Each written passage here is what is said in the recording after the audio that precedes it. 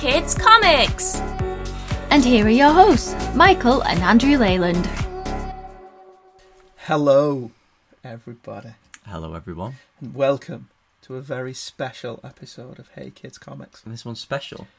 No, not really. I just like to think what they're makes all it special. well, they are all special. Yeah, so- But the fact that you had to mention that this one was special. Yes, we're going to cover lots of topics that are not covered on other podcasts. Right, okay. World War II. That famously niche topic. Yes, that very- famously niche topic. No one ever really speaks of it. No one really. ever mentions World You'd War be II. forgiven for not knowing what it was. Yeah, there are some people who don't. Believe it or not. Today we are covering Battle Action, not just the glorious hardcover celebration that was released, was it about this time last year, July last year? 2022, for those that are paying attention. But also briefly the 5-issue series that followed it, and the 2000 AD issue that fell through a time warp in 1982, was it? Something like that? We'll get into that. I have done my research, but first of all, I'm in a book. Yeah? I'm in a book. Galloping Galaxies, put together by Jim Beard, published by Becky Books, is a collection of essays about growing up Star Trek. But you didn't have to grow up with it in the 60s. It could be whenever you discovered it and grew up with it. Yeah. And it's got, really important people in it who've actually written your proper books. Okay. Nancy Holder, Robert Greenberger, who used to edit DC's Star Trek comic. Right. There's lots of people. Greg Cox, Dayton Ward, they've all written Star Trek novels. Actual proper Keith Hardy Candido. Paul Kuperberg used to write comics. I think he still does, I don't know. Tom Brevoort's in it. Right, okay. Editor Tom Brevoort of Marvel Comics fame. Yeah. And then, on page 166, there's this Northern Chancer. Hey, look, it me. It is. It me. So you've got a 10-page one as well? I've got a 10-page essay in this book about growing up Star Trek. So go and order it. Again, Galloping Around the Cosmos, edited by Jim Beard, published by Becky Books. Go and buy it. Read all the excellent essays by all the published authors. And then read that one by that Chancer who got lucky. So I heartily encourage you. It's good. Okay. Good. Yeah. Everybody's essay is really good. I love there's a comic one by Ron Hill, Very nice. which I think is actually really good. Yeah. So anyway, so those unashamed plug over with. Is this your comp copy as well? Yeah, that's my comp copy. Is it? Okay. Yeah, that's my comp You're copy. famous now. You've made I it. wouldn't say that. This is success. You finally got it. Is it? Well, I got paid for it. Well, there we So, go. Published author and all that. All wins. Yeah. That's one for the CV. I keep thinking, should I tell work? And then I think, nah. That you're a published That I'm a author. published author. Yeah, absolutely, yeah. I mean, I'll mention it on job applications. Yeah. Don't know if it'll get me a job, but you know what. First up, we'll start with an email. Michael Bealey. Who's Michael Bealey? It's an evil twin. Beetle Bailey. Yeah. He's a comic character, isn't he, Beetle Bailey? I'm sure. I'm sure. Michael Bailey emailed in. Fellas, Michael, cracking new episode, enjoying it immensely. Good. Yeah. I'm glad.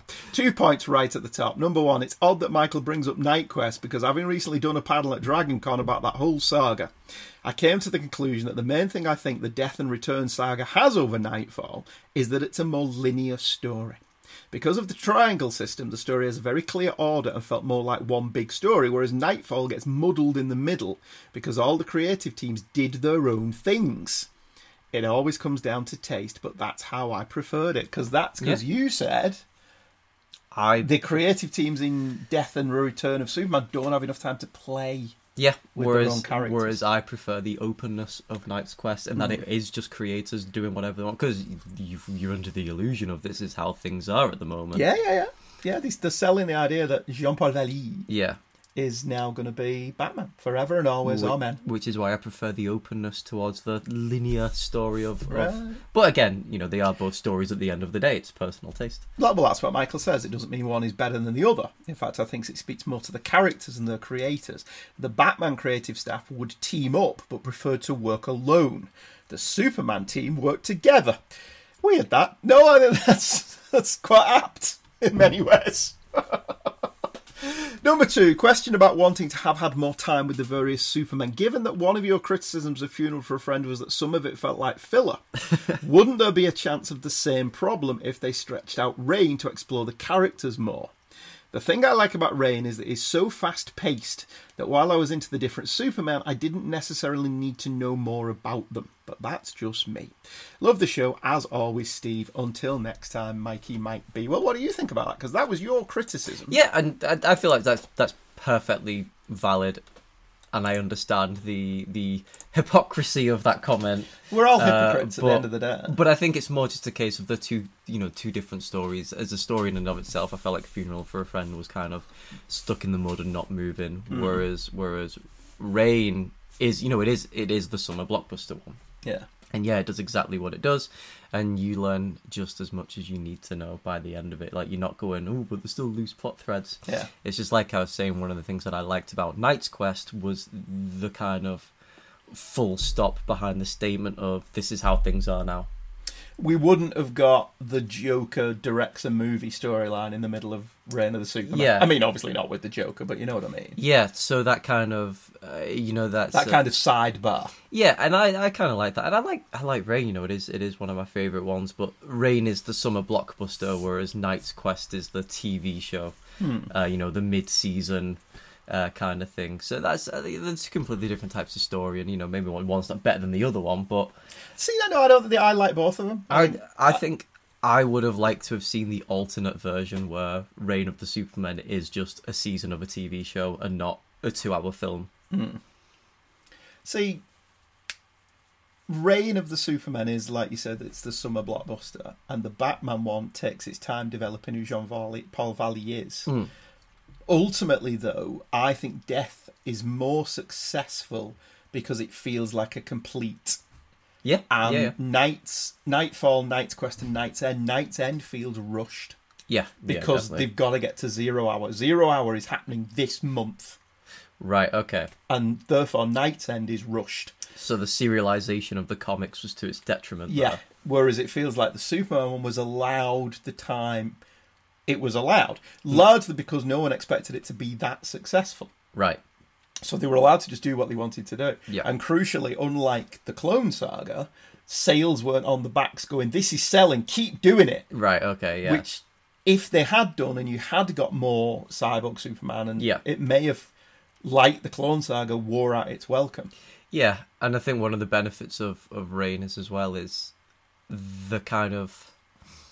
the shock and the impact of the kind of plot twists wouldn't have had the same kind of effect had you already gotten bored of these characters. Yeah.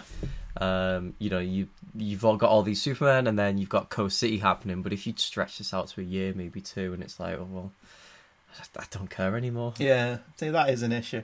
And both of them, both Nightfall and Death of, along with No Man's Land, I think are still the most successful of that type of comic book crossover that they've ever done.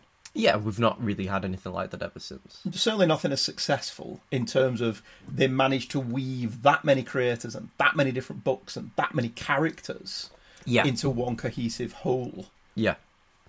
I think No Man's Land is the pinnacle, and I wonder if that's why Denny O'Neil called it a day after that, because he was like, I can't better this. Right, yeah. I've had enough. I'm going.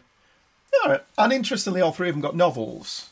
Yeah. So that linear storytelling clearly worked, because the novels don't really change very much if memory serves. Right, okay. They do wrap it up better. Denny O'Neil, if memory serves, because we talked about this when we did Nightfall, Denny O'Neil cuts a lot of the comics lore out of the novel. Right. Because he's obviously got his mind on the fact that people picking this book up may never have read a comic.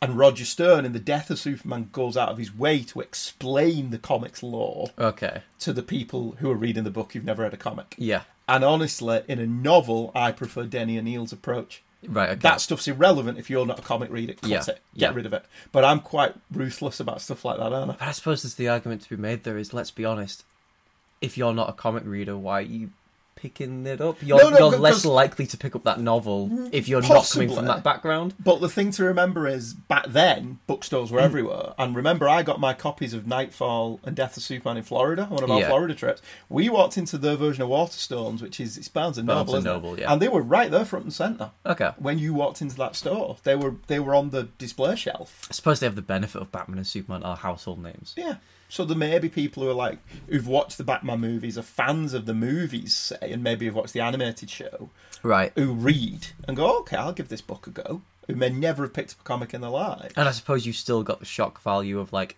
Death of Superman, Nightfall. You've still got that shock value of, oh, I don't know anything about these characters other than what I've seen in the films. Oh, what's going on here? And it's a good, cheap way of getting people to experience the story.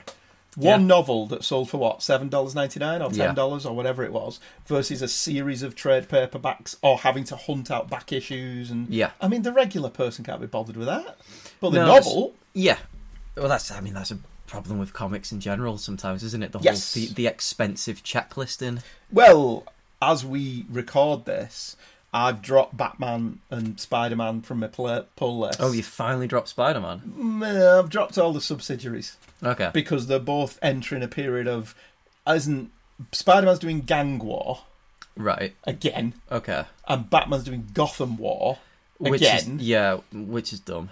Both books start in a double-sized extra issue that's nothing to do with the main series. The bookend, and then ends with the bookend Both as well. books are then spread out all over. So with the Curse of Spider-Man, it's going into Master of Kung Fu, a Daredevil miniseries, a Spider-Woman series. And I don't read this crap. I'm never going to read this crap. Yeah. I'm not buying them. How could you have said the same thing about Knight's Quest as well when that bled into... But I've thought about this. Okay, of course.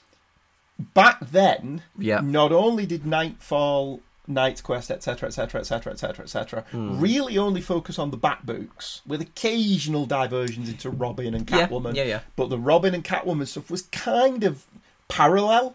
Yeah. You didn't have to read it. You could stick with the core Bat books and still get everything you needed. But even then, you still had to, say, get Legends of the Dark Knight, which was a prestige, more expensive comic. Because that was the first time Legends of the Dark Knight had gone back on its word. Yeah. And people kicked off about that at the time in the letters pages. Yeah. People said, you said Legends of the Dark Knight was going to be completely continuity free. Yeah. The Batman book we could pick up if we weren't interested in buying all the other Bat books. And here you've crossed over into this series. What's going on? But even then, if you're not getting it because it would have been more of an expensive book because of its format, and now you've got to, not only have you got to buy other titles that you're not particularly, maybe buying, but then you've also got to buy the expensive one that you weren't buying. Valid. But again, a core Batman book. Yeah, okay. What is a core Spider-Man book about having to buy a Luke Cage issue? Yeah. What's Luke Cage got to do with Spider-Man? Other than they know each other and hang out occasionally. Well, but DC's thing now, which is also one of the problems, not only are they doing this, but they're also having a new miniseries as well that is also the crossover. Yeah. So you've not only got to pick up, say, Batman and Detective, and then Catwoman, and then Teen Titans, and then, maybe even a Green Lantern one, but at the end you've also got to get the tie-in miniseries as well, because that's an extra 6-issue miniseries. Mm-hmm. And I wonder, I subscribe to Tom Brevoort's Substack, and he says on that, and I know he's towing the corporate line in a lot of cases, but he says in that fans bitch and moan about crossovers, but the bottom line is they sell. And they improve sales on the books they cross over into. My counter question to that, though, is how many people are like me? Right. How many readers flat out stick their heels in the sand and say, no, I'm not buying it? Well, it's also a case of it's easy to say, well, they sell because you've looked at the figures and you're like, oh, they sell. But also, they're only selling because the story that you're telling is stretching out into them. But they don't care. Yeah, as long as you bought it. Death Metal, the Batman crossover from a few years back, was the moment that I kind of felt like my love of comics at the moment died with that series. Because that was one where I bought every single issue. I went through the checklist. I got them all because they were all But you used to love your checklists. Well, yeah, but they were all builders. It's the big thing, you got to get them all, and the story spreads out. Sorry, okay, and I got them all. And it was incredibly expensive. My monthly comics were coming up to maybe 50, 60, I think even reaching £70 a month just for all of these ones. Only for the kind of crux of the series and the kind of end point to be, we'll reset continuity, none of this matters anyway. But they do that every other month. And that's one of the things where this, because it's still in print, they've done absolute versions, they've done omnibuses, they've always done, and it sells, it was a huge success. It's like, yeah, it sold and was a huge success because you were making people spend over £100 on this one story. But they weren't making you, that will always be their argument. But there's always that argument of, yes, you are. If you can tell a story in 6 issues, but you're spreading that out into 1 issue of 6 titles, that has not sold any better than what it should have done. Just because your figures and your stats say that it has, it's not more of a success. It's not more successful. It's the same success, but you've bled more out of people. Yeah. That's my thing. If you're going to tell this Gang War storyline, tell it in Amazing Spider-Man. That book's twice monthly. Yeah. You've got more than enough pages to tell this story without dragging in other miniseries that people... And again, I would love to know the other side of Brave Boots' argument. How many people like me just go, no? Yeah. So how many sales do they not get? I mean, they can't chart that, can they? Because they've not got them. It's Shane. By the tie-ins, you saw him. It was a success. Yeah, it sold well. Yeah, all right, fair enough. I don't know what mine. I was looking. I got my comic shipment this month, and it was 36 quid for the month. And I'm looking at it, and I'm realising I am still spending the same amount per week on comics that I did when you were a kid. Yeah. When you were little, I had a budget. I always allowed myself £10 a week on comics. And essentially, I'm still spending the same. I'm just buying considerably less, obviously. Yeah. I can pinpoint that is where my interest in comics kind of died. And ever since then, I get very little monthly.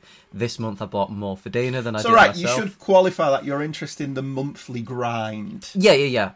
And it's just... You still love comics. Yeah. You've bought how many this month? Well, yeah, but all old ones. Yeah. And I think that's it. It's such a shame that everything's kind of going backwards because we're pushed in a situation where there's nothing interesting and everything's expensive anyway. So why would I want to pay however much a month when for 30 quid I can go back and buy a complete story in a trade? Mm-hmm.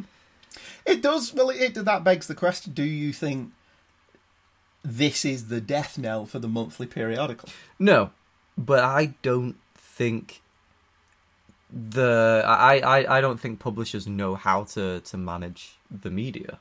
I think we've got the serialization of the Marvel movies, and say Marvel, for instance, aren't looking at, well, let's reflect that in the comics. They're ignoring the comics to kind of focus on serial, and then you've got DC as well, who are more interested in events, and that's all it kind of feels like. It's just, we're gearing up for the next event, or we've got another. Venom's selling. Venom's a popular character. Let's give him more time. And it's like there's no interest in the monthly soap opera serials or the stories. It's just event. It's what's next year's summer hardback going to be. What graphic novels are we going to want to be selling? It's. What anniversary is it of Hush next year that we can re-release that? I genuinely feel like your big two just don't care about the comics anymore. They just care about the events and the trades and the repackaging. It sucks, but why would I want to pay and read monthly things when I can just wait for them to release the trades next year? But then even then you read the trades and it's like, but then you've got to get the next issue because we did an event here and now you've got to buy 3 trades when you could have bought one. That's the trades have shrunk from 6 issues to 5. Yeah. And in some cases 4. But the prices haven't shrunk. No, if anything, they've gone up. Yeah, and you're now looking at the trades and thinking, well, this is flimsy for £15. Yeah. Even if that's cheaper than the actual issues. And I think that's where things like Image are shining more so than anything else. Image, you've got 100+ runs. You've got characters and series that are running for absolute, years, even decades, where it's the one story and then, no events, nothing like that, because they care. They're like, all right, okay, you want to tell a story? Go tell that story. And that's it. They leave the creatives to do whatever they want. Well, where's Saga up to now? Is that in the 60s now? Oh, God, yeah, maybe. And they've just left them. And it's weird, Saga. It's like it got all this buzz at the beginning. And it's kind of tailed off a bit, like nobody seems to talk about it, but it's still there being published month in, month out, so it must be doing all right. It's kind of like your big publishers, for whatever reason, don't care about the creatives or the creative aspect, and that's where Image and things like that will always win out. We've just seen Francis Manapul and Jeff Johns and Fabok and all of those others have just created their own studio, and you're just seeing essentially, more and more independence because it's all corporations Yeah. and businesses now. It's not a creative media. It's a money making Yeah. thing. And Well, Patch Zurch has just done the same thing. Did you follow him? no, He's just said on Twitter, I saw a famous Marvel editor say, I don't owe any loyalty to freelancers. yeah, And I thought, well, that works both ways. yeah, And so he's gone off and he's doing Solomon Kane comics because Yeah. somebody pulled him up saying, what's the difference between doing Solomon Kane licensed and Superman? Yeah. He said, well, I've got a much more free hand here. yeah, Other than treating the character with respect, I can tell whatever story I want to tell. Yeah. The licensor has been incredibly agreeable. For them, it's just keeping the character in the public eye. yeah, And I am allowed to tell whatever stories I want to tell with the Solomon Kane character. Yeah. I can't do that with Superman. Yeah. There's always somebody over my shoulder. yeah, And he says, and I'm just a little bit bored of drawing superheroes. And if you can't say you've got any loyalty to your freelancers, well, all right, that works both ways. I'll go somewhere else. yeah. And so he's gone and off and done. I don't know who publishes this Solomon Kane stuff, whether it's Dynamite or not, because Dynamite Yeah. do good license. The Lord of the Jungle series, I've thought about us covering that. Yeah. That Tarzan series that Dan Jurgens did is absolutely brilliant. Yeah. I loved it. I mean, he didn't do the art. I can't remember the artist's name. He's a Spanish artist, but it is so John Buscema Yeah. influenced as to be John Buscema. Well, it's just interesting because, what are the most evergreen, long-lasting, critically acclaimed, fan-loved books? It's your creator-owned ones or your shorter stories or, people fondly look back and they go, oh, I loved this run of this character. It's And not you'll- Spider-Man, it's the Lee Ditko Spider-Man. Literally, yeah. You look back on things like, oh, even, recent memory. You got, like, say, Batman, you got the Morrison Batman, then you got the Snyder Batman, even the Tom King Batman run. As its fans. People love runs, and it's like the companies don't see that. It's No. like, oh, well, this character's selling, so we have to do more of that. It's Yeah. like, well, no, the character's not. The creatives When are. you talk about what great Daredevil stories are, it's always the Frank Miller run. Yeah. The Ed Brubaker run. Yeah. It's always a particular creative's work on that character. Yeah, It's not, well, issue 138 was good. yeah, The Miller run was great. And it's you're right, it's the Fantastic Four, it's the Byrne run. yeah, Thor, the Simonson run. It's a creative person who comes in with a vision for that book yeah, and is essentially let alone to do what they want to do with it within the perimeters of that character. yeah, See, that's where I think the Tom King stuff went a little awry. In Right. that suddenly I think he was given a little bit too much creative freedom yeah. to do what he wanted. Because I still think that run started really well. I loved that first issue where he basically does Superman Returns with Batman. Yeah, yeah, And Batman has to save that plane. I loved all of that. And then the minute it starts getting into the bat stuff, it just gets a little bit nauseating. yeah. Well, I wasn't a fan of it from the start. No, yeah. But it's, I mean, to completely contradict everything I've just said, that was a bizarre one, and that's something again that we've been seeing happening. Every other book was a Tom King book, and every other, it was always Jeff Johns, and that is like, and again, I completely understand how contradictory this sounds to myself, but you'll get every once in a while a hot writer or a hot artist who's on everything. Then, Tom Taylor, Tom King, yeah, who's the others? and that also gets a little bit suffocated at the same time as well. It's like I just want to pick up something else. I mean, there is good stuff out there. I personally am just finding out a lot of the good stuff is being published by other publishers. I'm buying a lot more Dynamite and a lot more Image. And Where a they lot have more, more creative yeah, freedom. where they've got more. But that's not saying. Again, Immortal Thor, I think is really good. Again, I'll lend you them when I've got like a year's worth of issues. I've got the first one. Oh, right. That's on my order list. All right. But JMS's Captain America had a very good first issue. Okay, And I've got the second issue now. I've not read it yet. all right. So that... So he's still writing it? Yeah. 2 issues in? Yeah, he's done 2 issues. Let's see how it goes. They're publishing his omnibus. They're republishing omnibus again. Right. And that is a great run. Okay. It's over there on the bookshelf, because I think I Right. bought it for you, but when you left it here, so I've claimed it. But the problem with it is it doesn't end, does it?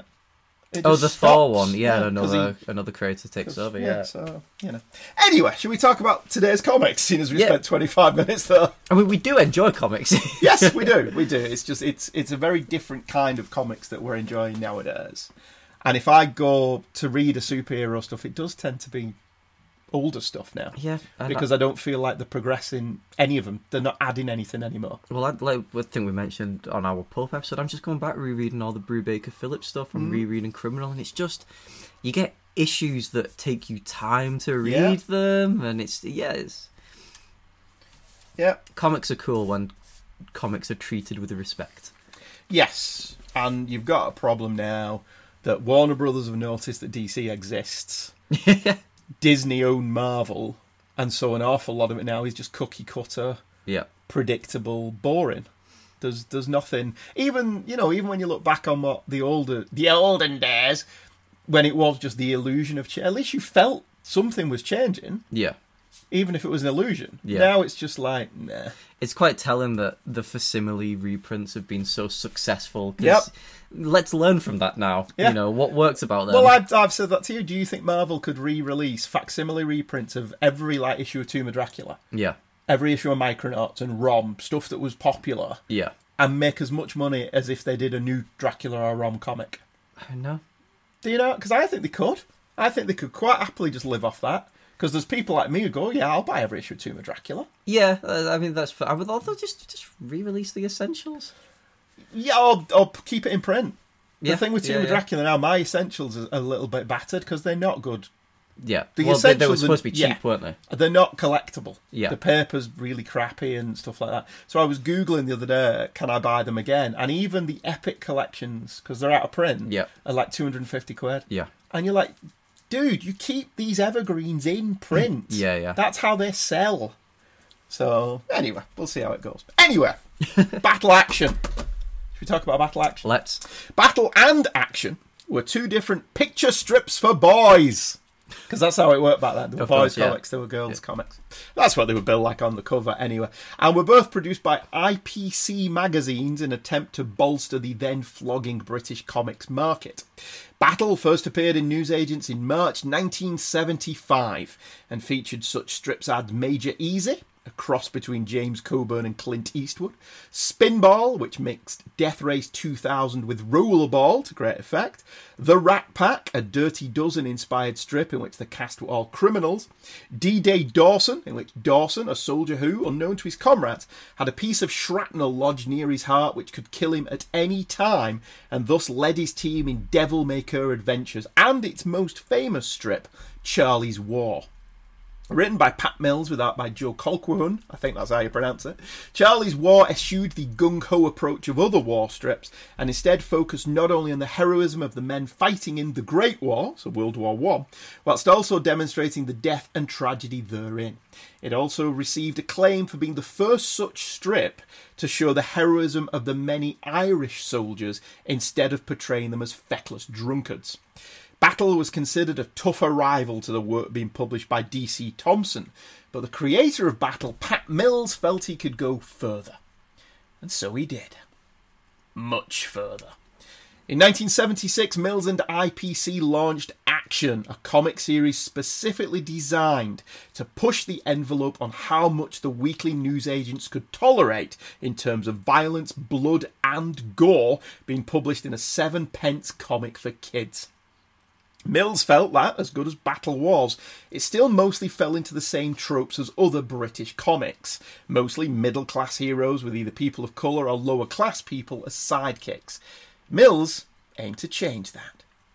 As with Battle, many of the strips would take inspiration from the films and television shows of the time, with the most popular being Hookjaw, who took his name from a large fishing hook stuck under his ever-hungry mouth. Hookjaw was essentially a blatant rip-off of Jaws, and saw Hookjaw chewing his way through the crew of an oil rig, chomping on unfortunate holidaymakers on a Caribbean island resort, and devouring unfortunates off the south coast of England, all on panel. Dirty Harry and tough cop show The Sweeney was the inspiration for Dredger, a former SAS lad who grew up on the mean streets of gangster-driven London, now a secret agent. Hellman of Hammerforce was a rare British war strip to feature a sympathetic Wehrmacht. How do you say that? Wehrmacht. That's right, isn't it? Yeah. Wehrmacht officer as the lead protagonist, and Death Game 1999, as you can probably guess from the title, was a rip-off of Death Race 2000.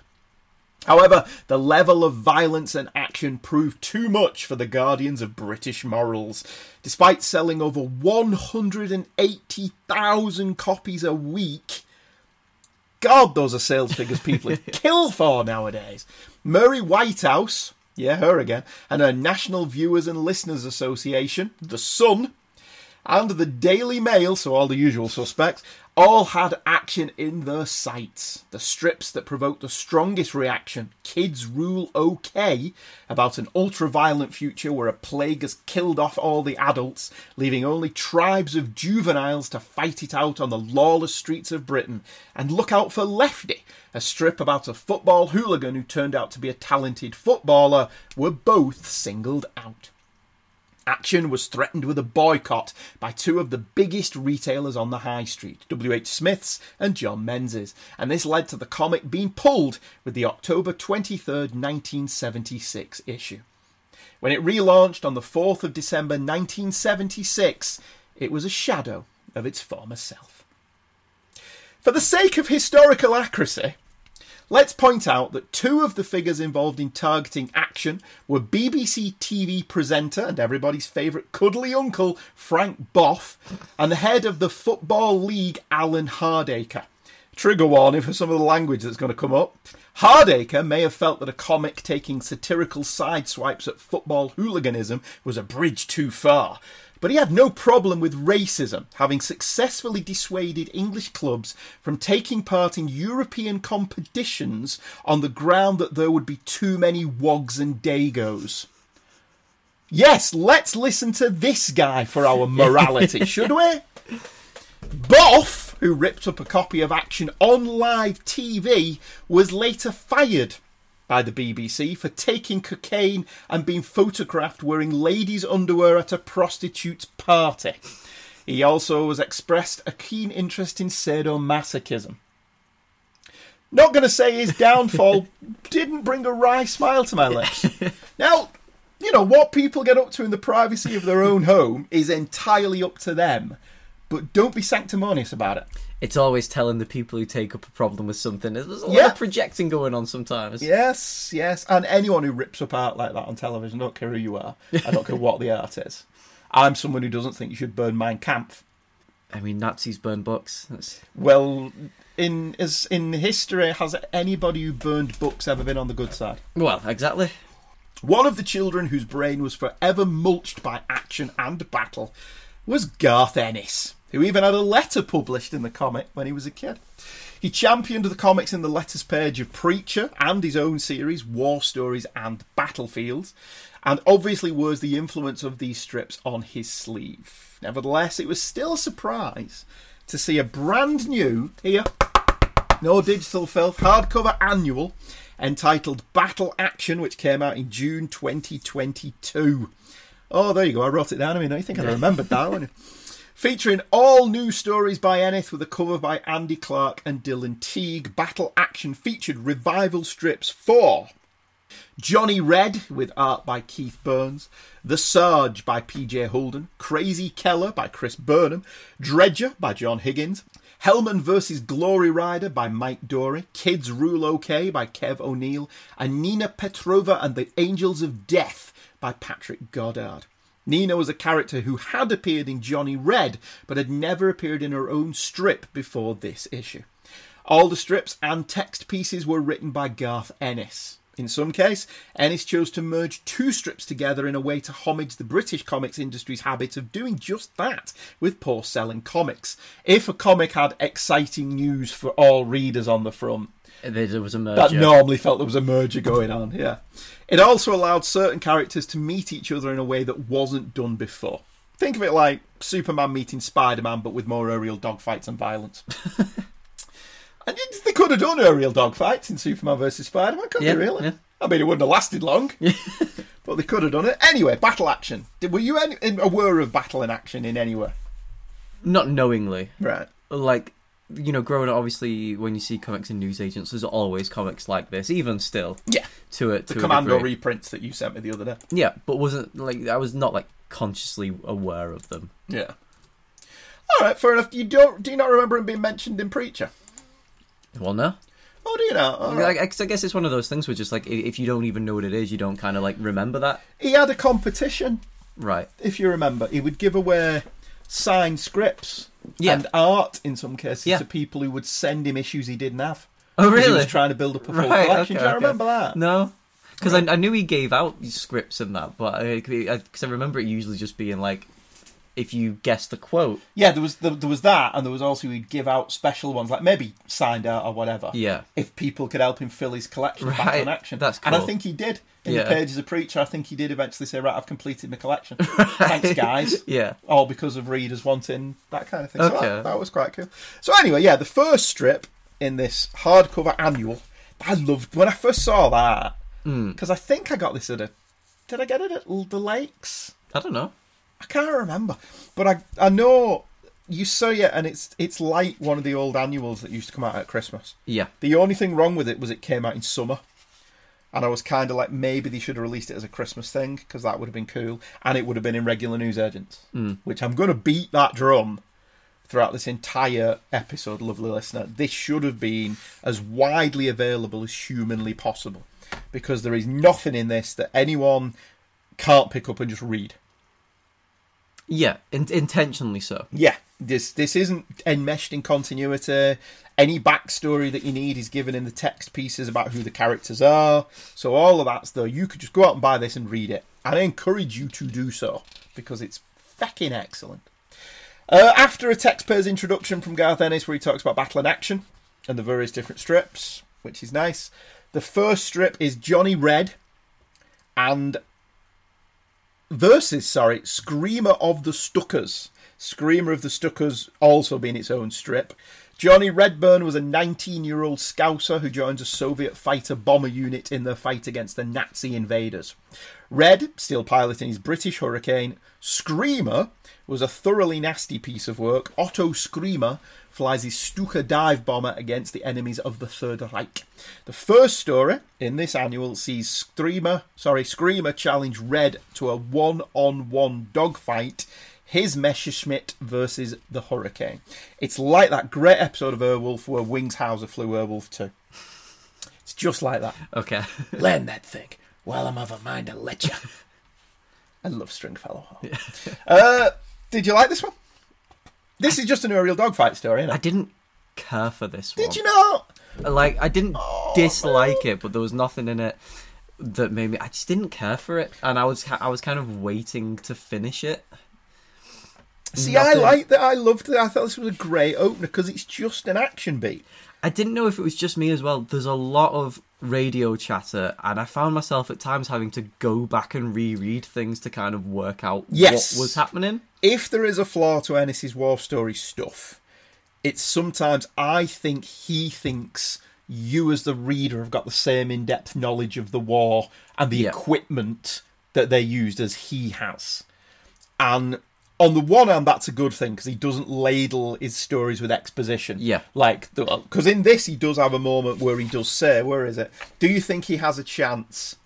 And there's actually one panel where he says, the Messerschmitt has the edge in speed, climbs higher, dives faster, has better guns. The Hurricane is more manoeuvrable. Yeah. And that's pretty much the only exposition you get. If Von Jurgen gets behind Johnny, he'll start turning. The Hurricane's turning circle is tighter. The 109 can't stay with him. In fact, if he tries to, he'll actually end up in Johnny's sights. So you do get enough exposition to understand the difference between the capabilities of the two aircraft. But I did the same thing. I did have to go back and go, all right, so that's his... Yeah. The art's beautiful. Yeah, especially of the planes and the dogfights. Yes. And there is a lot of cutting between the aerial dogfight and the dialogue, where they kind of are explaining to you what's going on. Yeah. So it's easy to follow, with the caveat that, I had to do the same thing you did. I did occasionally have to go back and go, all right, so what are they doing here? Yeah. Because one of the problems with comics is they are still images. If this was a film, you'd be able to see them fighting it out and see what they were doing.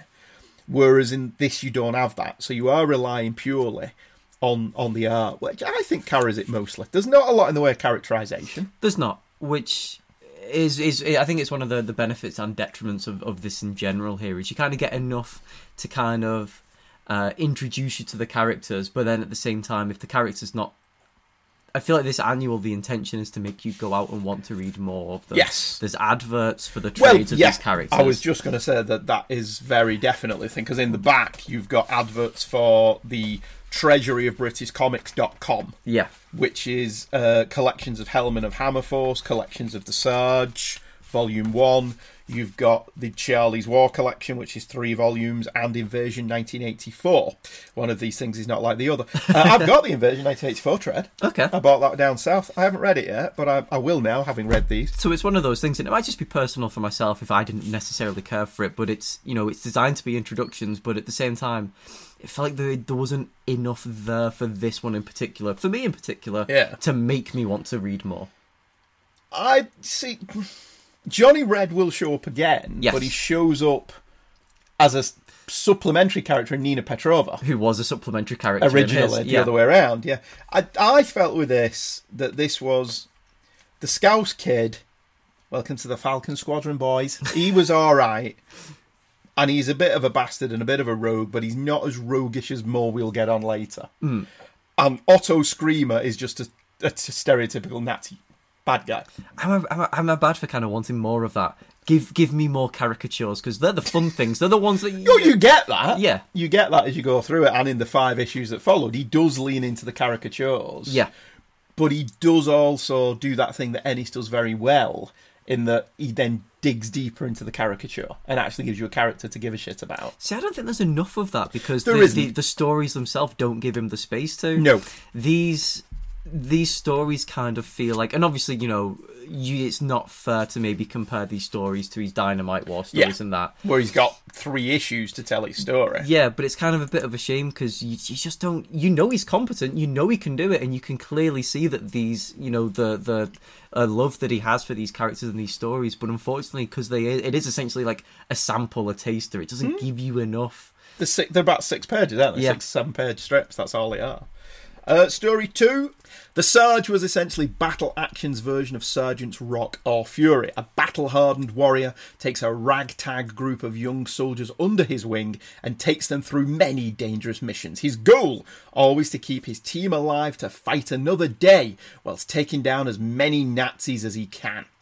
He doesn't always succeed. A cut above this kind of strip, the heart of the main character always rang true, mainly due to the lack of sentimentality and gung-ho attitude. War is hell, and the Sarge knew it. What do you think of this one? This one I enjoyed more. This one I read this one twice. Oh, all right, okay. What we were saying about the exposition, this one has a lot of.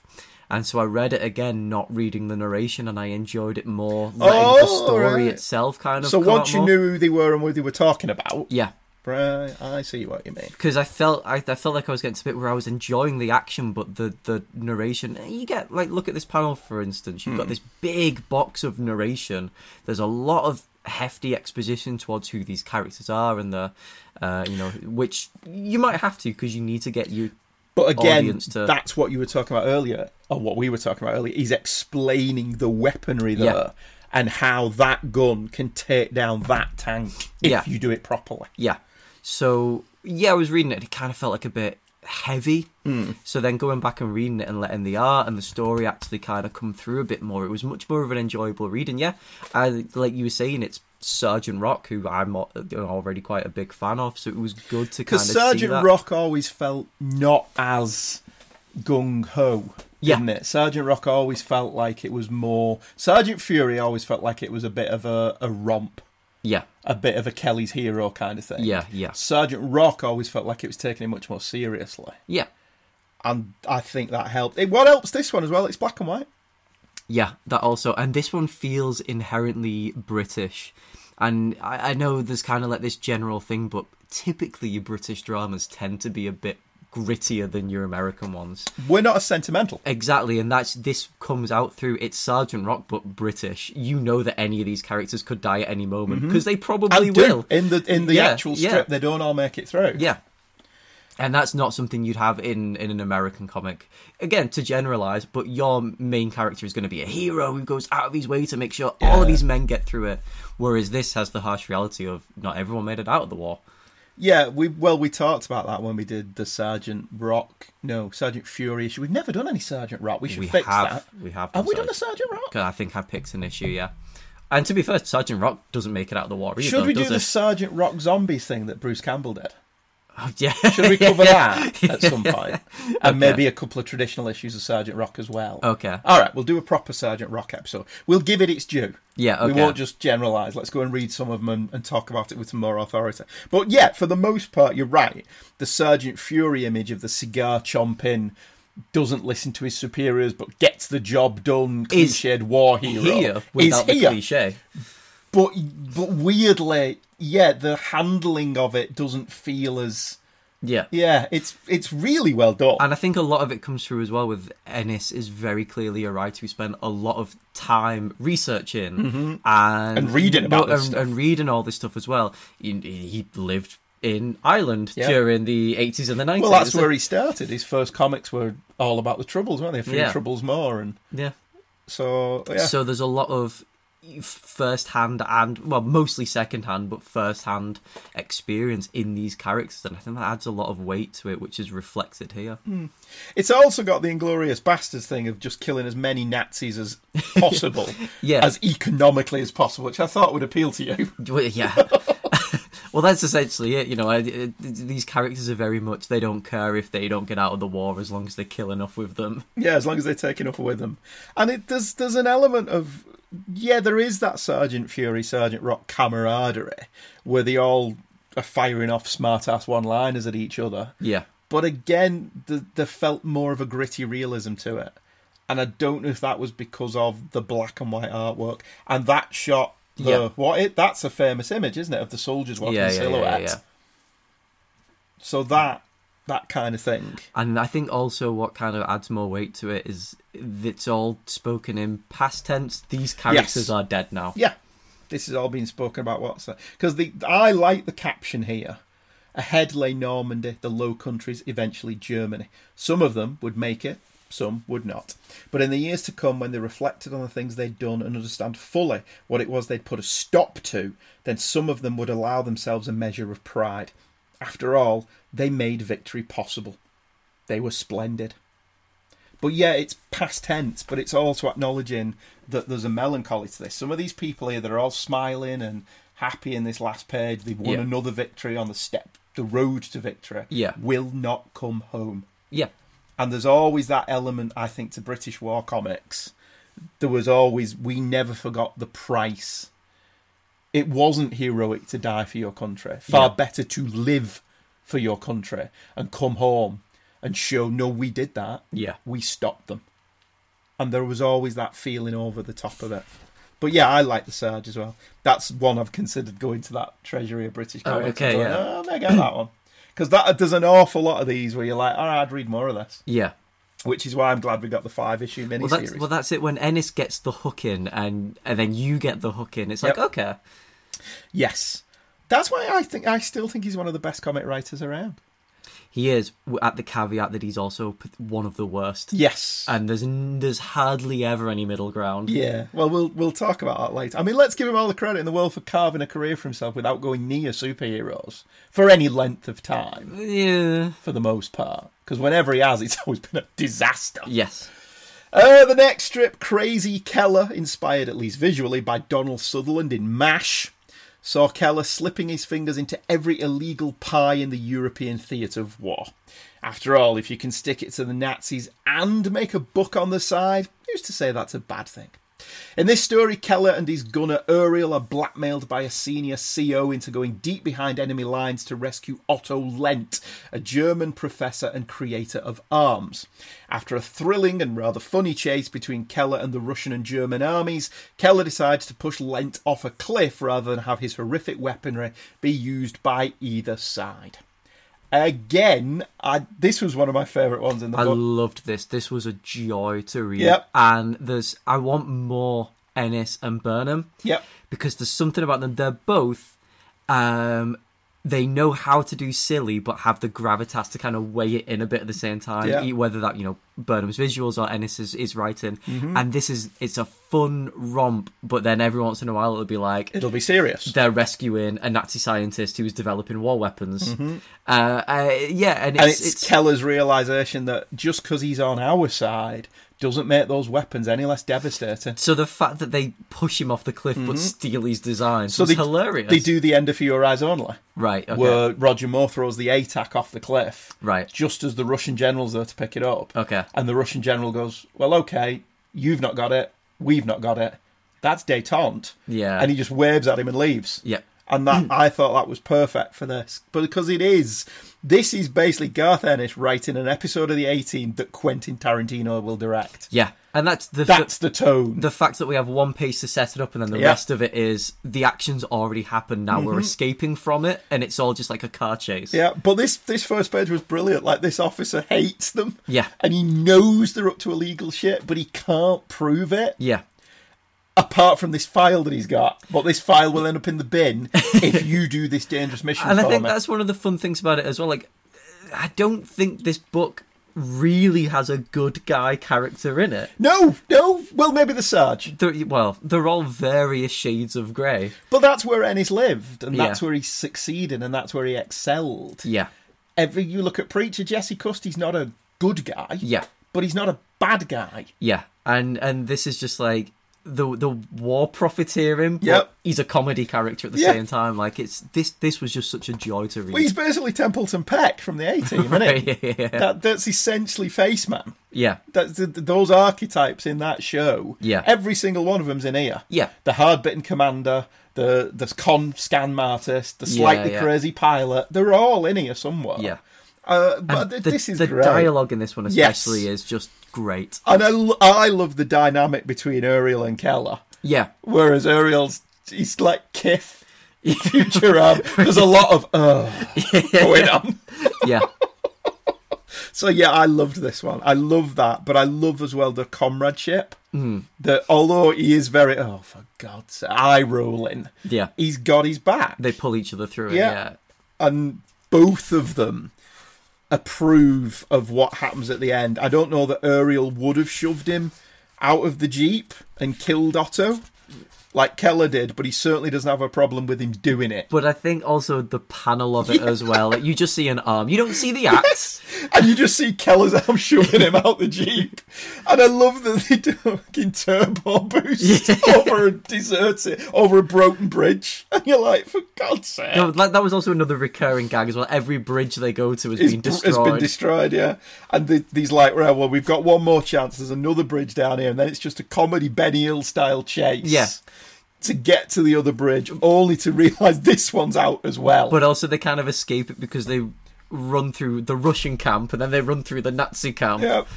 And play each other off against each other while they just leg it. Yeah. So this was one of the best strips in the book.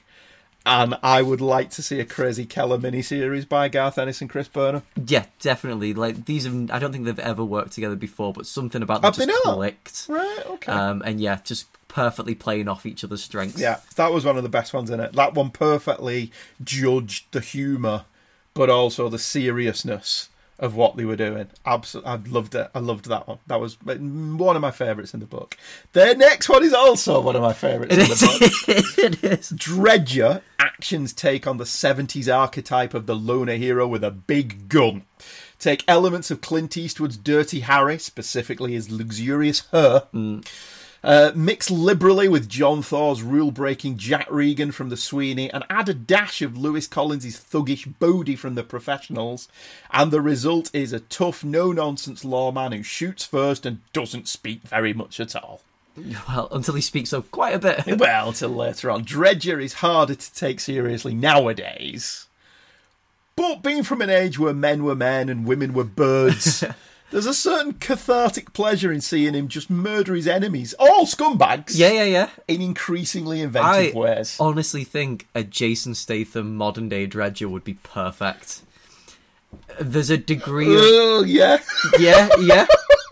God, yes. God, I would love that. Garth Ennis has to write it. Yeah. Do it as like a miniseries on Netflix. Yeah. Get Matthew Vaughn to direct. And Garth Ennis's silly, over the top. Yeah, this one's a spoof, right? Slapstick. Yeah, but it's still all satire and it's still funny because he's also this is all kind of accurate. Yeah. I mean, I love the stuff with the framing sequence that the two guys in charge are terrified that this woman has been put in charge. Yeah. Similar to, the real Met Office being taken over by a woman. That was a real thing, I think. And panicking about it. And then the twist ending being that it's Dredger's mum.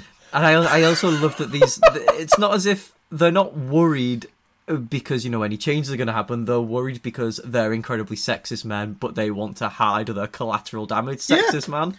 Yeah, they let Dredger take all the flack for it because he's more sexist than they are. Yeah. Which, I mean, it's probably the most typically Garth Ennis story in the book. Yes. It's full of violence, black humour, and that old Ennis favourite, people in power being reprehensible scumbags. Yeah. You've also got something, the diplomatic attaché Naif bin Salman is a paedophile whose death would nevertheless cause an international incident. So Dredger's got to save his life. Yeah. But he doesn't really. No, he definitely doesn't. Yes. I mean, and the language in this one is funny. This is some of his best dialogue in the book. This is some of his... And this is inherently British. There's a lot of, British slang and that in here. Well, they refer to Super Soraway. Yeah. Which was the Sun's slogan for right, adverts. okay. You're Super Soraway Sun! Right, That were the okay. TV adverts at the time. I mean, it's toilet paper now. Yeah. Particularly in Liverpool, where it's referred to as the scum. Well, they don't even They don't even sell it. Yeah. Nope, they don't even. They refuse to sell the Sun because of the coverage of Hillsborough. But the dialogue in this one is genuinely funny.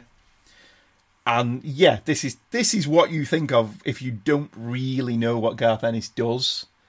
This does nothing to dissuade you that this is what Garth Ennis does. And I feel like this does it well enough. Yeah. This is Garth Ennis having fun, but it's not bad. No, it's great. I loved it. Yeah. I would very much love to see a throwback, like you said, Jason Statham playing a throwback 70s Gene Hunt style detective. Yeah. But doing it for real. And the thing is, this perfectly works translated into the modern day as well. Yes. Nothing's changed. I don't know. I think you can argue they don't make them like this anymore. Oh, they don't. But, I don't know. They absolutely don't. And this is kind of very much a parody of an of its time story. Yes. But I think there's nothing about this that would not work translated to modern day. Life on Mars did it. Yeah, but Life on Mars celebrated its orgy of masculinity, whilst also pointing out that kind of 70s meat-headedness was sexist. Life on Mars had its cake and stuffed its face with it. I mean, to be fair, the only way you could do this as a modern-day translation is you don't go any past, 2006. That was, the heyday for these type of films. The transport. I would argue you don't go past 1986. Even Lethal Weapon, which was the late 80s, early 90s, it's starting to feel a little bit tired. And also Mel Gibson's rampant homophobia in that film doesn't help. But you had nothing but films like this. Yes, you in had, the 70s. Well, no, even in the 2000s. Lock, Stock, Smoking Barrels, Looking at Miss Slevin, these were all very much of this vein. Actually, no, that's a good point, that. I was thinking this was more Who Does Wins and The Professionals and that kind of thing, but you're not wrong. A Guy Ritchie film is still a decent translation of this. Yeah, but I don't know that I want Guy Ritchie making the movie for this. I think it needs somebody who's got a lighter touch to it. Oh, I don't care for Guy Ritchie, but that's why I think Matthew Vaughn would be better for this from a Garth Ennis script. Because I think, and then if you do Matthew Vaughn, clearly Jason Statham's going to get the role. Yeah. And Jason Statham's never let us down in the meat-headed action star. Exactly. Have you seen Crank? I love Crank. It's so dumb, but brilliant. He's the only thing worth watching the Untouchable movies for. Oh, the Untouchables? Yeah. Are they the Untouchables? No, the Expendables. Right, okay, Not the Untouchables. That's Sean Connery. The Indispensables. The only one I've not watched is Parker, because Jason Statham's not Parker. No, but again, that's also that kind of vein of being like this from whether it's successful or not. It's a modern day retelling of that type of narrative. Yes. This one was massive fun. Yeah. This was typically Ennis, the pedophile guy claiming diplomatic immunity. You are going through an Ennis checklist. Yes, on this one. But it's one story in the book, and it was just such a good laugh. Yeah. that I don't care. I do love that we do actually have the sun in this, and the headline is just pedo, pedo, Yeah, pedo. yeah. Well, it's the sun, so, you know. But I like that. I love that his mum ends up being his boss, and her phone is one of those big Yeah. 1980 things. They also both have the same hair. Yes, absolutely brilliant fun. That one, I loved that one. The next one's also black and white, and is another team up, smashing together Hellman of Hammerforce with Glory Rider. Hellman was that rarity, a strip about a German tank unit commander, Kurt Hellman, who was actually a decent person and tries to spur prisoners of war and keep his crew alive. And Glory Rider about a cowardly US Army commander, Jeb Rider, who only craves glory and advancement, often at the expense of his men's lives. Only Sergeant Stephen Hilt sees Rider for what he is and tries to undermine him at every turn, only to fail every week as Rider gains more and more glory but goes steadily more and more insane. This was the most provocative story in the book, because we're used to it being the gung-ho US Army commander getting the job done and the sadistic German officer for whom victory is all, and they flip it on its head here. Yes, Hellman is on the wrong side, but he's shown to be a competent and compassionate officer, whilst his opposite number is a glory-seeking warmonger. Well, it's kind of really interesting. I can certainly see, why it would have been controversial, but there's the kind of argument to be made of just like, Germans were not on the wrong side, they were just on their side. And not all Germans were Nazis. And this is one of those, we've all seen this character, but they're always American or British. And it's one of those, it's very easy to point and say, well, you're on the wrong side, we're on the right side, but there's just sides. Yeah. And this story does a really good job of demonstrating that. Yeah. And sometimes you can see why people got upset about it, though. Yeah. Because sometimes to win a war, you have to dehumanize your enemy. Oh, yeah. Which is, as we discussed, when we did the Marvel ones, it was all propaganda, but it was sometimes pointing out something so simple as well. They're just human beings. Everyone is a mother's child. It kind of like is it's controversial. Yeah, it is. It is Hellman was a very controversial strip. Like he says in the introduction to it, it didn't last long.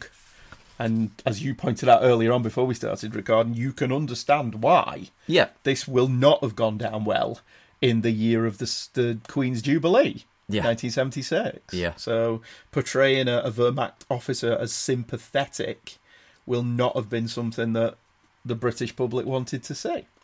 So you can understand it. Which is, yeah. I mean, it's interesting and it's good, and it's a lot of I know a lot of stories and things that I do enjoy kind of break that down.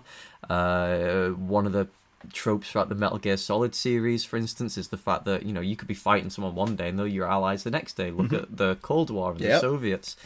And it's one of those interesting things that I've always loved. It's just like, they're not the bad guys. You're just told that they are the bad guys today. They're the enemy of your country. Yeah. I mean, and I like the conversation that basically they have a big gunfight. Yeah. And the only people who survive are Sergeant Hiltz and Hellman. Yeah. And they have this great fight where he calls him Ammy. And the American soldier's like, Ammy? Yeah. And he explains to American, Ammy, Tommy, Ivan, Fritz. Yeah. So we're the Tommies. Yeah. Ivans were the Russians. And he's Fritz like, we was just the call you Germans, Krauts. And we just call you Kraut. And he's, thanks for clearing that up. Yeah. So that's quite, and they have a lovely conversation. I love that Hiltz is drawn as being like this fresh-faced, freckled-faced young kid, essentially. And he's already made sergeant. So all that's quite interesting. And the conversation that they had at the end where he says, well, it's clear what you have to do. You have to kill him. Yeah. And Hiltz is like, you're just telling me that so I'll take out another one of our commanders. And the German Hellman's like, no, you've got its checks and balances. Yeah. You accomplished something here today. Your men died, but you took out my platoon. Yeah. So you accomplished something. Yeah. But if the checks and balances on his side are he's just giving himself more and more glory at the cost of his men, then at some point you've got to take that guy out. Yeah. And Hiltz actually starts thinking about it, and the strip actually ends with him pointing his finger at him and going, bang. I do love like one of the final lines as well, where it's just something like, let's hope we never meet again. Yeah, or no, his line is actually, let's hope we meet after the war. Yeah. The idea being that when this is all over, I will quite happily go for a drink with you. But if we do see each other again, we will have to shoot each other. On the field of battle, Yeah. and it's you or me, I'm going to shoot you. Yeah. And I thought that was really... This is Ennis at his best. If Dredger is Ennis at his baser, Yeah. but still fun, Yeah. this is Ennis at his best. He's showing a different side of the war. He's showing a different side of the people fighting it. He's showing off the humanity in his work that I think is frequently overlooked by his critics. As you pointed out earlier, he often doesn't do himself any favours. No. He leans a lot into his baser instincts.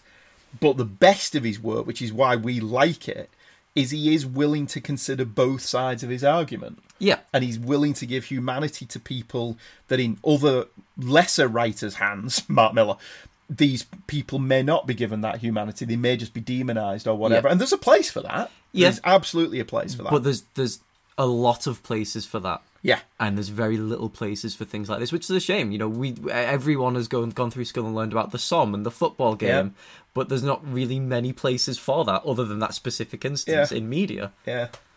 I mean, a lot of people accuse him of being sexist and racist. He's none of those things. No. And I actually think that's why numerous Twitter attempts have been initiated to try and get Garth Ennis cancelled. Right, okay. And they've never gone anywhere. Largely because at the heart of it, his work has heart. Yeah. Has lots of heart. And also, just because you depict something doesn't mean that you believe that thing. Oh, there's a lot of people who don't believe that. I saw somebody put a list on of cancelable writers and Neil Gaiman was on it. Right, because okay. he'd done a Sandman story that one of the characters in it was anti-trans. And loads of people like, Neil Gaiman... Well, so if that is the story that I'm thinking of as well, the story goes out of its way to show me you've not actually read it. Yeah, I mean that's expecting people to have media literacy. Yes, and then there's a lot of kids on Twitter who don't have any. Anyway, Kids Rule OK is the next strip. As mentioned in the intro, this was the strip that caused the biggest fuss. Here Ennis goes all postmodern and uses that to tell the story of the infamous cover, which is a kid with a bicycle chain allegedly killing a policeman. Because the copper is on the floor dressed in blue with the policeman's hat at the side of him. This event never happened in the actual strip, which is what Ennis focused on in this story. Here he goes all meta by having the actual story be the real life editors discuss the real life furore that surrounded Kids Rule OK and how it led to Action's downfall. And in this story, they actually point out, but that's not a policeman. Yeah. He's not wearing a police uniform. Yeah. The hat is there, but that could have just fell off somebody's head.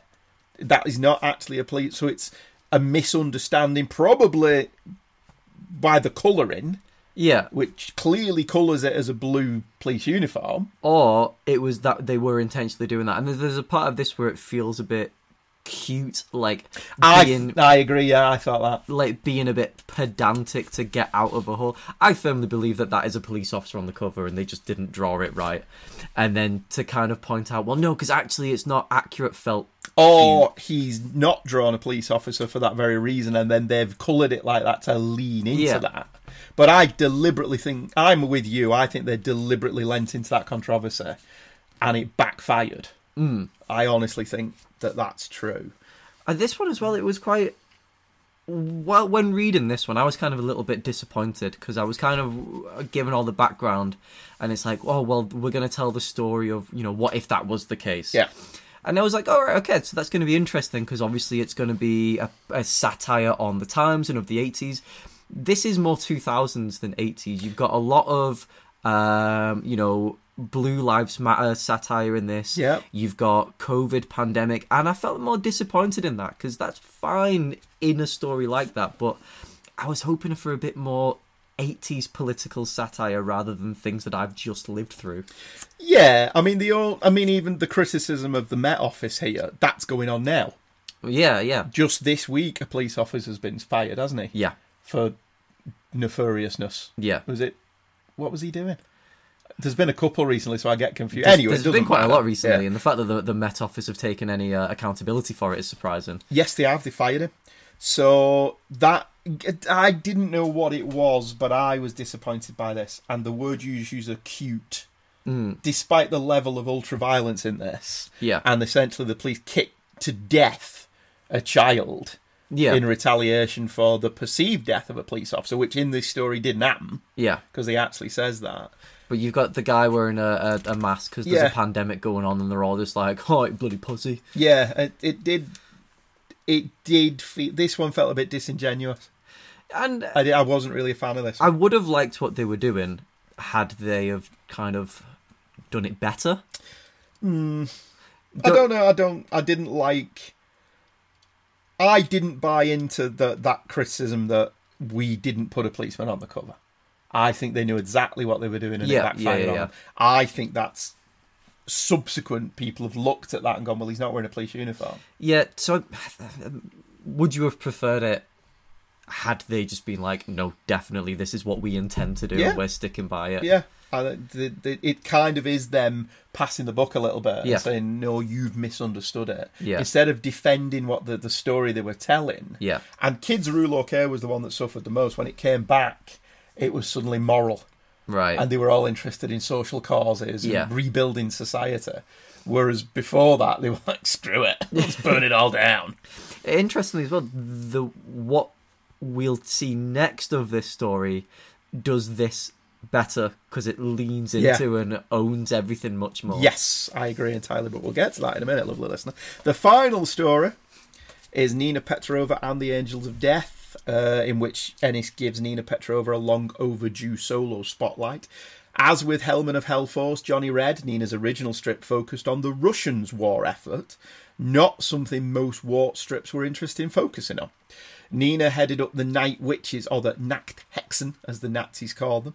Also named the Angels of Death, the Night Witches were a group of Soviet pilots, all women, who led numerous successful campaigns against the Nazis by cutting their engines on their PO2s and gliding in silence to then make surprise attacks under cover of night. Ennis would mine this in one of his Battlefield stories, where he literally does like a 3 or 4 issue arc about the Nachthexen and what they did and how they did it. Because he says in the intro here, they took a lot of artistic liberties in Johnny Red. Yeah. Like, the planes were often depicted as being slightly better than they were in real life. Yeah, yeah. They had communications, which they didn't have in real life. So when he got to do his version, he did it a lot more close to reality. Yeah. This is still great. This is still an absolutely brilliant story. I don't know if there's anything different or amazing about it, other than it's focusing on the women pilots and the women's contribution to the war effort. Otto Screamer makes an appearance again. Yeah. And I don't know if nice is the right word, but this one felt nice. It's the art's great in it. It's very self-contained. It does it kind of is the best and worst of everything that we've mentioned so far. You know, it is very heavy on the explanations of how things work. Yep. But then at the same time, like, it shows the good, it shows the bad, it shows what they were doing, it shows what the cost was. It doesn't have a happy ending. Nope. But I also like that he shows the difference in the camaraderie between the women and the men. Yeah. That the male camaraderie is all typically male. Yeah. But nothing wrong with that. The women are a bit more thoughtful and a bit more loving. Well, yeah. Maybe? I mean, the two that died were a couple. Yes. Well, I love that. That's, you know, maybe they both love the same guy. They spent a lot of time together. Yeah. He is a bit of a dish. And Nina's like, isn't it obvious? Yeah. They were both in love with each other. Yeah. And then they all have a minute and they drink to their memory and then go, well, I can't put that in the report. Yeah. You're like, okay, whatever. As long as they get the medal, I don't care. As long as they get notified. Something, yeah. Yeah, for the heroism and what they did here. The deaths aren't in vain. Fine, don't mention that they were together. Yeah. It doesn't matter. And she ends up, and even the ending, which leads into getting into bed with Johnny Red and going, right, keep me comfortable. It's bittersweet, isn't it? Yeah. She needs to feel something. And it's the fitting end to this book and a bookend to, you know, the Johnny Red at the start as well. Yeah, that Johnny Red makes an appearance at the end. The annual, overall, what do you think of it? It's got a good batting average, isn't it? Yeah, it's perfectly fine. It does what it set out to do, of kind of introducing these characters. It's very obviously a Garth Ennis's love letter. Yeah. But for me, personally, it just didn't quite hook its nails in. I'm content with what I've read. I'm not bothered about reading much more. So you weren't bothered about the 5-issue magazine series that followed this successful annual. Well, It had a free 0 issue on the 2000 AD website. okay. So, lovely listener, go and download that and you can read that 0 Right. issue for free.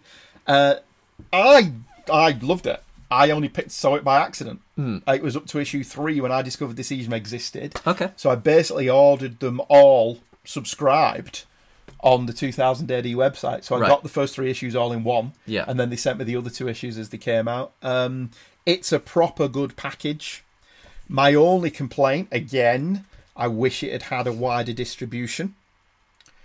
Because that's another issue as well. Like, it's clearly trying to get more people to read these comics, but because of the state things are in now, you're targeting a niche demographic. Yep, it should have been in WH Smith's and Tesco and Asda. It should have been racked with the movie magazines or the military magazines. It shouldn't have been with the comics. Yeah. It should have been attracting new readers, because I think this is teens and up. Yeah. Even though Ennis says in the introduction to issue 1 there won't be any swearing Yeah. because we're going out on newsstands. I don't think it was on newsstands enough. Yeah. I saw it buried in comic shops because it didn't really fit in with where they could rack it. It's a magazine size, so you can't put it with the American comics. You put it with the graphic novels, it kind of gets a little bit overshadowed because it's not a graphic novel, it's a magazine, so it's not got the thickness.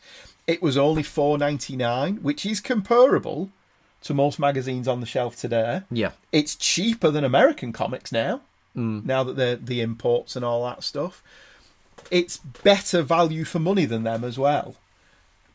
Each issue has a fully painted cover, 2 complete stories, text pieces about the history, both of the comic and the real life history behind the story. Each issue was a story written by Ennis, and then a second story written by somebody else with different art teams every month. It carried on. Issue 1 was another Johnny Red story by Garth Ennis and Keith Burns, and HMS Nightshade by John Wagner and Dan Cornwell. Issue 2 brought back Crazy Keller by Ennis and Chris Burnham, so there's another Chris Burnham one there for you. D-Day Dawson by Dan Abnett and Phil Winslade. Dredger came back by Ennis and John Higgins. That's really funny. Okay. The Dredger story is genuinely entertaining and funny. Major Easy by Rob Williams and Henry Flint. Issue 3 was Cooley's Gun by Ennis and Staz Johnson, and Death Squad by Rob Williams and PJ Holden. Sorry, that was issue 4. And issue 5 featured Hellman Back by Ennis and Mike Dory, and another Nina Petrova story by Todd and Grobeck and Patrick Goddard. Not a single one of them was a dud. Okay. So does that mean you don't want to borrow? I mean, maybe. Because I loved them. This was my favourite comic being published at the time. I absolutely adored it. I tweeted it out. Anyone who listened, go and buy them. They're probably still in your comic shops. I would imagine they'll get collected Yeah. as another hardcover or whatever. But I personally want the magazines to succeed. And I would have ranked it or racked it and made sure it was in regular newsagents, in airports, in train stations. I'd have got that everywhere. Yeah. Because 2000 AD would have that distribution. Oh, yeah. Because 2000 AD is in every newsagent It is. and supermarket, because that's where I bought this. 2000 AD issue, what number is it? 2350 from the 20th of September 2023. Was an issue of 2000 AD, but was also a time-shifted anomaly. Instead of the regularly scheduled issue, we were treated to a comic from another timeline, where battle and action merged with 2000 AD back in 1982.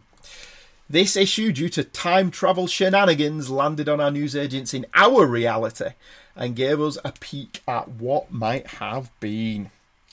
Thicker than the usual 2000 AD, so it retailed for $4.99, I think. Yeah, instead of the usual. It's 2000 AD $3.99 now. I wouldn't know. I don't. It's something like that. This was more expensive because it was a one-off battle action special. After a framing sequence, taking the piss out of the corporate reasons for the merger.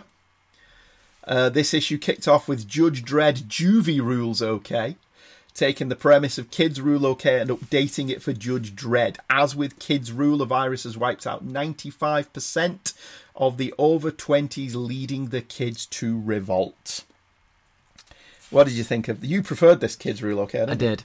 It's treating the kind of backstory with more respect, I think. Yeah, and it kind of honours playing its premise straight. more. Yeah.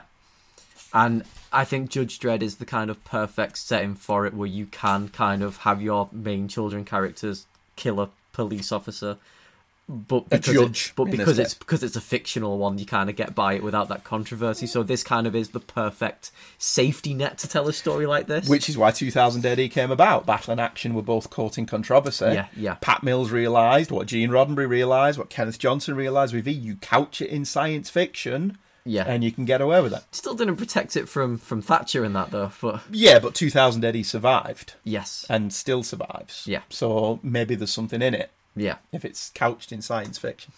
The gangs, as usual, with Judge Dredd live in blocks that are named after famous people. There was a Meg Ryan headhunter, and the Yancey Street Savages were the gangs. I presume that's supposed to be Yancey Street. The Geordie P gang as well. The Jordan Peterson Proud Boys gang, who live in the David Cameron block. Yeah. It's a little known fact that the David Cameron block will ultimately collapse because it has no spine. Yeah, so this was a good update of the Kids Rule OK storyline. It was, and it did its modern day satire much better as well. Yes, it did, because like you say, it could couch it in science fiction. Death Game 2049 updates the older strips Spinboil and Death Game 1999 into the future. It's probably the one that works the best, given they were science fiction to begin with. Yeah. So that was a science fiction story in battle or action, whichever one it was in. And this was all right. It was the weakest of the bunch. I'm pretty much in agreement with everything you said. I think it was fine. Yeah. But it's when it says next issue, and there is no next issue. Yeah. With Judge Dredd, I was, I kind of want to read a bit more of that. Yeah. Whereas with this, I was like, okay. Yeah. Not really bothered. El Mestizo leans into the possession genre with the Western hero El Mestizo, who was a Mexican bandito in the Civil War. Here he's possessed by a shoulder symbiotic alien like you've seen in Doctor Who and whatever. It's got great art by Chris Weston, but it's a curious choice because it was one of Battle's least successful strips, only running for 4 months. All right, okay. Great art, though. Yeah, this one was great. And this one, by the time I finished this one... You wanted more of this?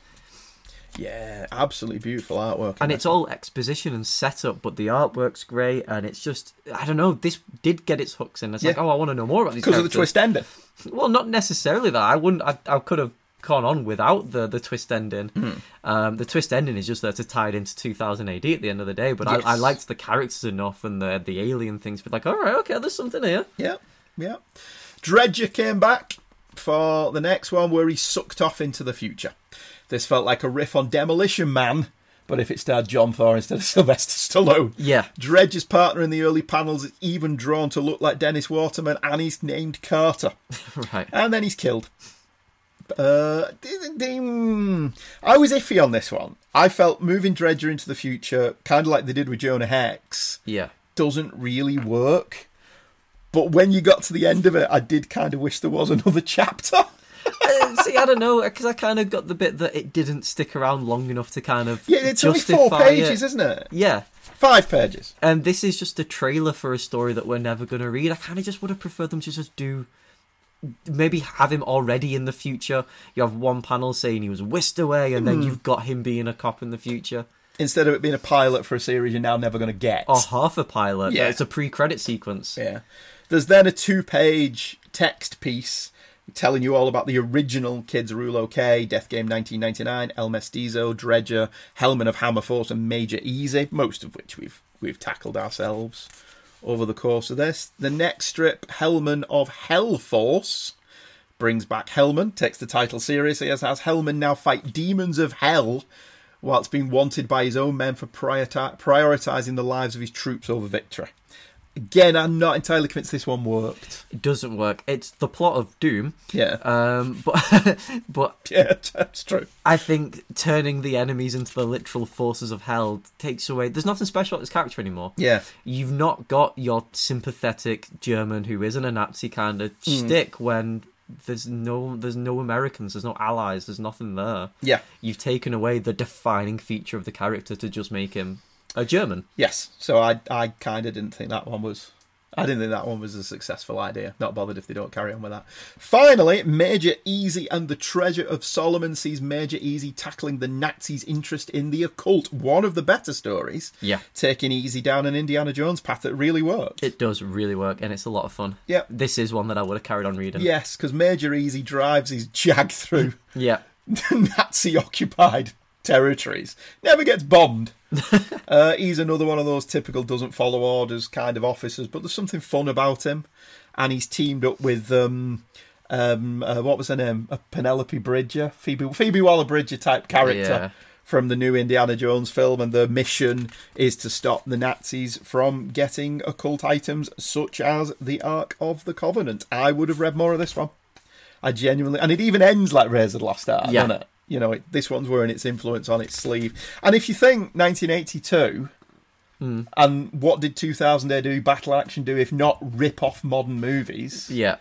Well, there you go. There's the gag in the final bookend where they've got Spielberg directing a Major Easy film. Major Easy movie. So it ends with what's his name, another text piece, and it says there's a special crossover issue of the Judge Dredd magazine, issue 460, that apparently came out on, doesn't say what date though, it just says on sale now. September. Right, so 27th. So that's, I was a bit, what's his name? No, that's Prog 2351. Oh, right, because I thought that was... That's the next issue of 2000 AD. Oh, right, okay. I couldn't find the Judge Dredd magazine. Unless that's a gag? No, I think I'll have to have a look, because it's a very convincing gag. Yeah. Because I wonder if the Judge Dredd magazine carries on the Kids Rule OK story. Yeah. Which then we would have covered it, but I couldn't find a copy in my local newsagents or supermarket. So get on that 2000 AD, eh? Battle Action shows there's life in the war strip yet, given time and greater historical perspective. The stories can be deeper than previously, although Battle and Action deserve credit for what they did achieve. With fair consideration be given to the Russian war effort, the almost sacrilegious idea of a noble Nazi, and playing less lip service to the gung-ho depiction of war in favour of a more nuanced approach. We are getting another series next year, so I hope Battle Action continues for a good long time. Do you enjoy them? Mostly. It was interesting. It's one that I wouldn't have necessarily read myself. Even with the Garth Ennis connection? Yeah. Yeah, right, okay. There's something about what we were saying earlier. The thing with Garth Ennis is I'm always very reluctant. Unless I hear a lot of good things about him, I'll tend to steer away, because the risk reward with Garth Ennis is quite a steep one. It could be crossed. It's either one of the best things you've ever read, or one thing that you wish you'd only spent 50p on. Yeah, that's true. All right, we'll wrap up with our last email. Matt Prather. Hey, Andrew and Michael. Hey, Matt. Listen to your Reign of the Superman episode. Greatly entertaining, thanks. The only insight I can pass on involves the smarmy American political representative in said story arc. Bill Clinton is indeed a card-carrying member of the Democratic Party. This plays no part in the story, so enough from me. Thanks, Matt Prather. Yeah, because we asked, was he Republican? It doesn't matter what party he was from. He still backed the wrong horse. Robot. That's absolutely true. He did. Anyway, that about wraps it up for this time. Another tight 90 minutes. We really do spoil you, don't you? This episode's going out in December, so happy Christmas. But we will be. We said we wouldn't. But we're getting timeless. It's evergreen. All right, it's timeless and evergreen. If it isn't Christmas, happy Easter or whenever the hell you're listening to it. We will be doing a Christmas episode, though. So you'll get a bonus episode in December before we go back to our regularly scheduled programming at the end of January. So this should land on the 21st. So be good to yourselves. Everything's going to be fine. We've not decided what we're covering. It all depends what you get for Christmas. You may get something for Christmas and go, let's do this next. Well, unless we can travel back in time. Well, yeah. I suppose we have to have it planned before then. Well, we'll see how it goes. Take care. We'll see you next. Oh, yeah, I've mentioned the book, haven't I? You've mentioned the book. Yeah. You're Ko-Fi. You're published. Yeah, give us buys a drink. Boost us. Loads of people did last time. Loads of people boosted us across the various platforms. And they haven't even heard your and they haven't even heard me say that yet. So thank you very well. They have now. Yeah. But they hadn't then. No. And still haven't as we record this. God, this timeline. But by the time they hear this, they will have. Yeah. Wibbly wobbly. Time. And by the time we release this, Doctor Who will be back. Three brand new specials. Starring David Tennant as the 14th Doctor, not the 10th Doctor. Wibbly wobbly. Anyway, we'll see you next time. Bye-bye. Goodbye. Hey Kids Comics is a The Devil Will Make Work for Idle Hands to Do production and hosted by Andrew and Michael Leyland. All opinions expressed in the show are the opinions of the hosts and no one else. The free-to-use music that closes and opens the show was the sci-fi cyberpunk trailer by somebody called Stringer Bell on the Pixabay.com free-to-use website. Thank you very much to him. If you would like to support the show, you can buy Michael and I, or both of us, or one of us, a coffee. Go to ko-fi.com, that's ko-fi.com/A Leyland. In 1 month, an all-new episode of Hey Kids Comics coming in your ears. It's a date.